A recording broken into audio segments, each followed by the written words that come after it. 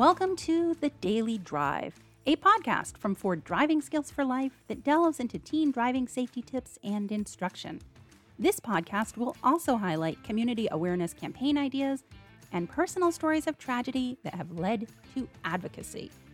We'll have conversations with the people who work to keep teens safe on the road every day. People like traffic safety experts, parents, teens, and professional driving instructors. And with that, I'll turn it over to professional race car driver and the lead for Driving Skills for Life driving instructor, Mike Speck. Hi, and welcome back to the Daily Drive presented by Ford Driving Skills for Life. I'm your host, Mike Speck. Today's guest is Michelle Johnson, whose son, Connor, was tragically killed in a 2011 car crash in which he was a passenger.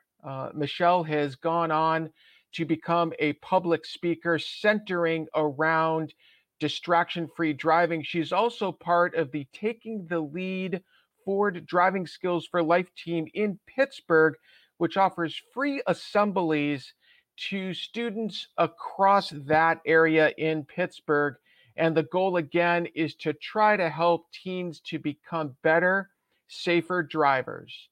Michelle Johnson is up next on The Daily Drive. Michelle, thanks so much for joining us. How are you doing today? I'm good, Mike. Thank you for having me. So tell us your story, please. Sure. I'm Michelle. I live in north of Pittsburgh, about 20 minutes north of Pittsburgh, married with 3 kids. In April of 2011, we got news that no parent ever wants to hear.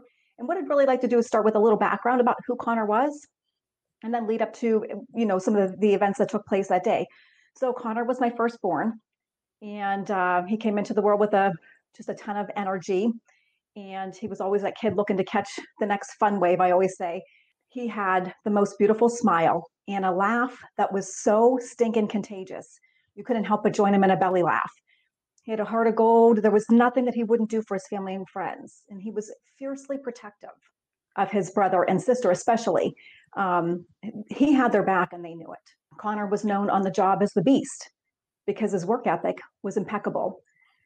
So finding a sport that held Connor's attention when he was younger took a little while, but as soon as we strapped those hockey skates on him and set him out on that sheet of ice, we knew he had found his niche. And he played hockey at a pretty high level, played in the Pee Wee World Championships in Quebec when he was 12. And it was a really great experience, not just for him, but for the whole family. And as everyone knows, along with hockey comes boxing, right? So in middle school, he became a Golden Gloves boxer. And to me, it wasn't about the fight. It was about the journey.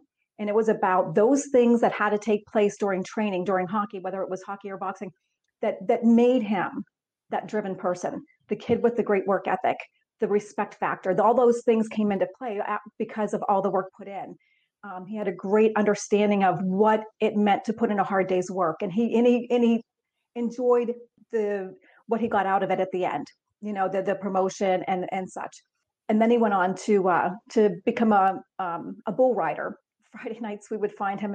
I would drive him up to a local ranch, and he and his friends would, draw their bull. Some would cover for the 8 seconds, and some wouldn't, and would dust them off at the end of the night, have a good laugh, and drive them on home.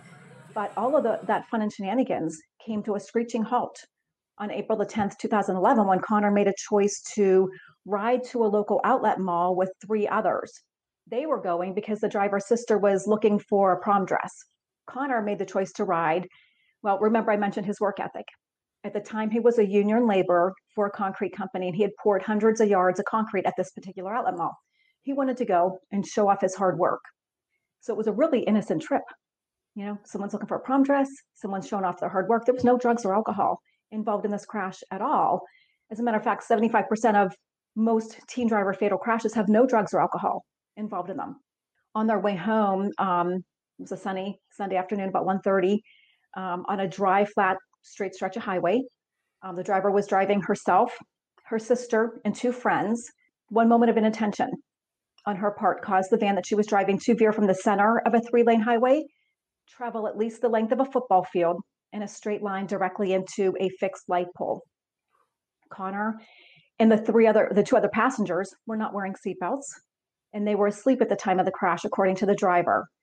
Some may find that odd that in the middle of the afternoon, these young adults are sleeping, but we grew, my kids all played hockey. So it was always, I felt my responsibility was, I'll get in the car, I drive, you sit down, you go to sleep, you be game ready when we get to the rink. That was my mentality. I certainly have a different mentality now. In a very short period of time, a single crash results in a double fatality. Now, your life has obviously changed focus tremendously. And I know now that you are on, I think the right term is a mission to see out the quest of distraction-free driving. Can you tell us a little bit more about this? Sure. When Connor was first killed, my mission was to raise awareness for distracted driving. I always thought of it as, at the time, it wasn't water cooler talk, and I wanted to move it forward to the point where this is something that was talked about constantly, an everyday basis. We are there. Awareness has been raised, and I think now it's time to change my mission, to looking to change and shift that culture to a driving culture that is distraction free, and that happens through education and engagement with the community.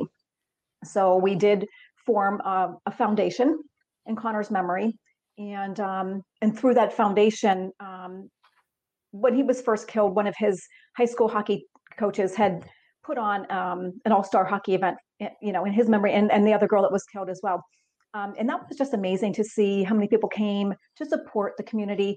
And I just felt there was such a need for this education to get out there that we ended up taking it over, the foundation did, and adding in a bunch of education modules for the players to take along the way. And along the way, I've come into contact with the Pennsylvania Coalition for Teen Driver Safety, which has led me down a path that I came in contact with people on the panel for the Ford Driving Skills for Life. KDK has taken the lead for Driving Skills for Life. That opened the door through the PA Coalition for Teen Driver Safety for a voice for me. It actually gave me a voice and an avenue in which to talk about these things in hopes of changing people's views and their attitudes and behaviors associated with reckless and distracted driving.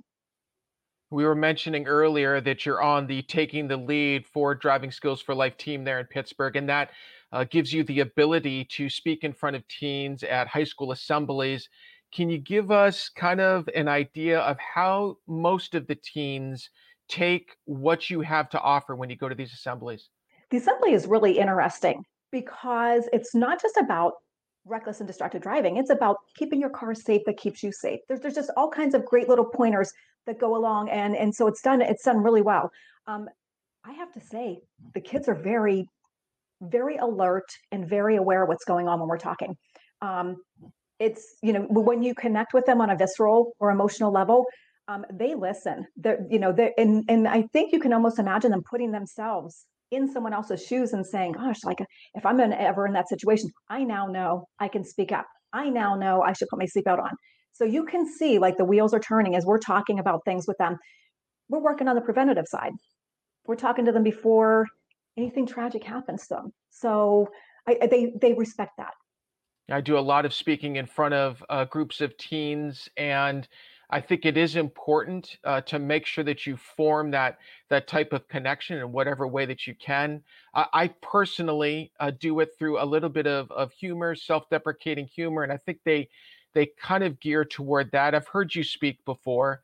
It is definitely not humor, but it is absolutely visceral, as you've said, and there's a connection there, and you can tell as you said before, how attentive they are. I've seen the teens that you've spoken to, and they are completely riveted on you. So let me ask you this. You've got their attention.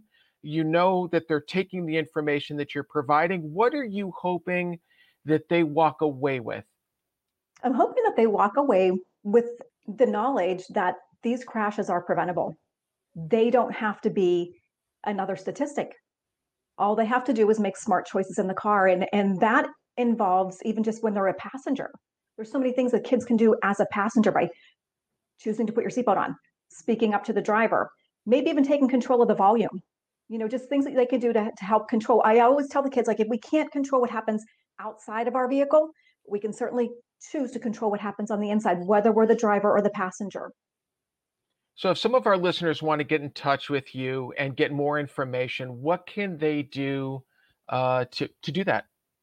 Well, my foundation, you can reach me at my foundation, Michelle at ConnorJohnsonFoundation.org. I'm happy to answer any questions that you have there. Also, my work email, I work for another nonprofit. That would be Michelle at ImpactTeenDrivers.org. We also do a lot of teen safe driving information there. So I'm happy to speak on different levels. I'm happy to come to your school if schools are open. I'm happy to, I do a lot of work with local law enforcement in my area.